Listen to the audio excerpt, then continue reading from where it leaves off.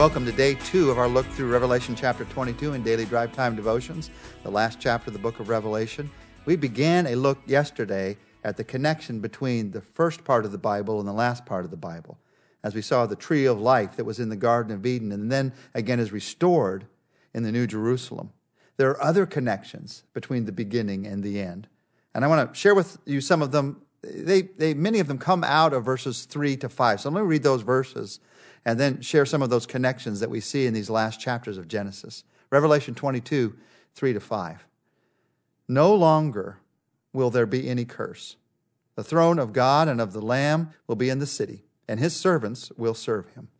They will see his face, and his name will be on their foreheads. There will be no more night. They will not need the light of a lamp or the light of the sun, for the Lord God will give them light, and they will reign forever and ever. There is a connection between the beginning and the end. Let's just walk through some of the connections. In Genesis 1:1, the heavens and the earth are created. In Genesis 21:1, we see a new heaven and a new earth that is created. God is restoring.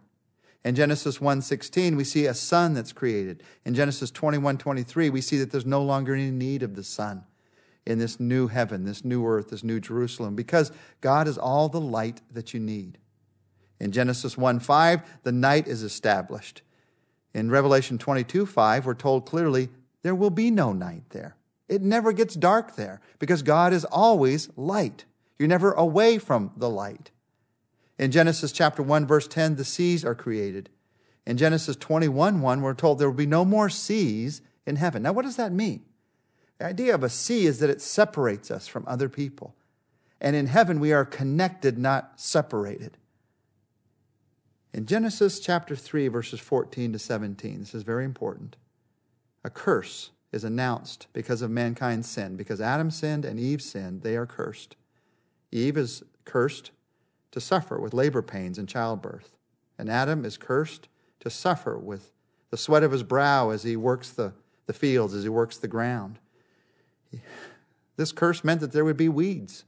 That we'd have to get those weeds out of the ground, that there'd be pests.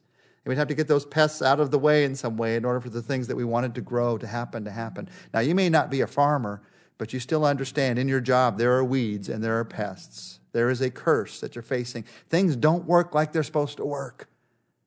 And in Genesis chapter 22, verse 3, no longer will there be any curse. God's canceling it. It's done. In Genesis it begins, but it was only for the time that we're on this earth. We're going to see none of that in heaven. In Genesis 3:19, death enters human history. In Revelation chapter 21, verse 4, there's no more death. In Genesis chapter 3, verse 24, man is driven from the tree of life. In Revelation chapter 22, verse 14, man is restored to paradise where there is the tree of life. In Genesis chapter 3, verse 17, we're told that sorrow and pain will begin. In Revelation chapter 21, verse 4, we're told, now there are no more tears. There is no more pain. Very clearly, God is giving the revelation that what happened in Genesis is being changed in this new heaven, this new earth, this new Jerusalem. He's going to put it all right again. And how does he do it? He does it through Jesus Christ, through what Jesus Christ has done for us. That's why we look forward to him coming again. And so Revelation chapter 22, verses 6 to 7 says this, the angel said to me, these words are trustworthy and true. The Lord, the God of the spirits of the prophets, sent his angel to show his servants the things that soon must take place. Behold, I am coming soon. Blessed is he who keeps the words of the prophecy of this book. It's interesting in verse 7, blessed is he who keeps the words of the prophecy of this book.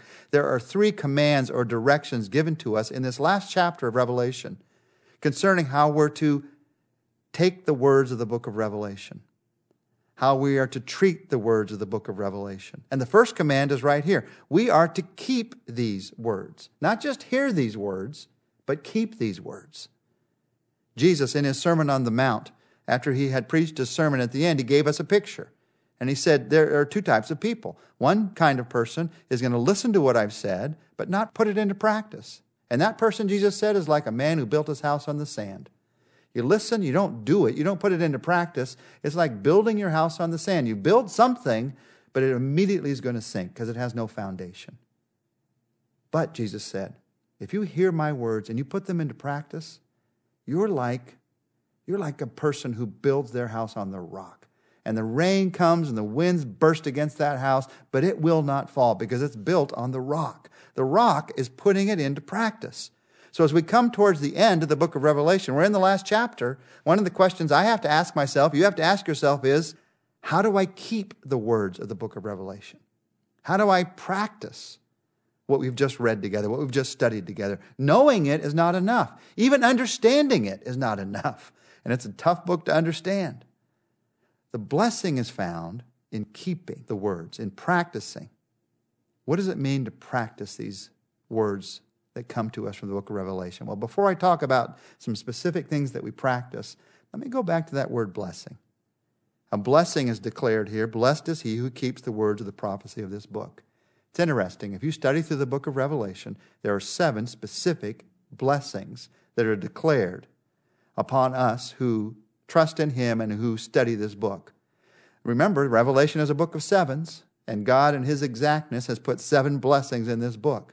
Revelation 1:3 says, blessed is he who reads. Those are those who read and hear the prophecy of this book. Revelation chapter 14, verse 13 says, right, blessed are the dead who die in the Lord from now on.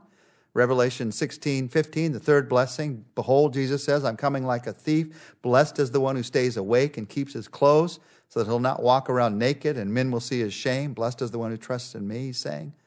Revelation 19:19, blessed are those who are invited to the marriage supper of the Lamb. Revelation 20, verse 6, blessed and holy is the one who has a part in the first resurrection.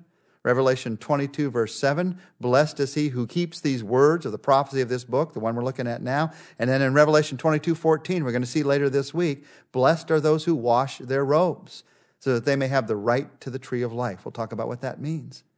7 blessings throughout this book. God wants to bless your life, not just now, but into all eternity. Here, in this blessing, in verse 7, the blessing is the living of the truth. How do I live out the truth of the book of Revelation? Here's what you do. You trust the Lamb. You worship the Lamb. You put your hope in the Lamb by anticipating the return and the reign of the Lamb. That's how you and I live out the truth of the book of Revelation. That's what he's told us to do again and again in this book. First, you trust the Lamb. You realize that what he's saying about human history, about life in this world, I can trust him. I'm not going to build life on my own selfishness. I'm going to build my life on my trust in him. He knows what's best for me because he knows the future, and he knows me better than anyone else. How do I live out the truth of this book? I trust what he's saying in this book. And then I worship the Lamb. Because of my trust in him, I worship him as God. We're told to do that again and again in the book of Revelation. I worship him for who he really is. Every day of my life, I think about who God really is. I think about the fact that the priority of my life is not maybe the circumstances surrounding me right now. The priority of my life is who he is and how deeply he loves me. And then I keep the words of this book as I put my hope in the Lamb.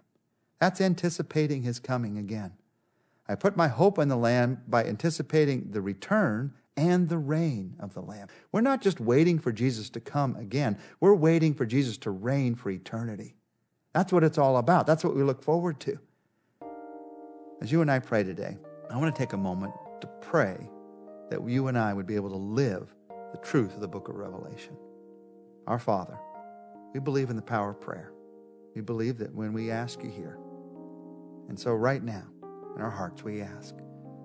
We've studied this book together. Help us to live the truth of this book in our lives. Jesus, help us to trust you. Jesus, help us to worship you.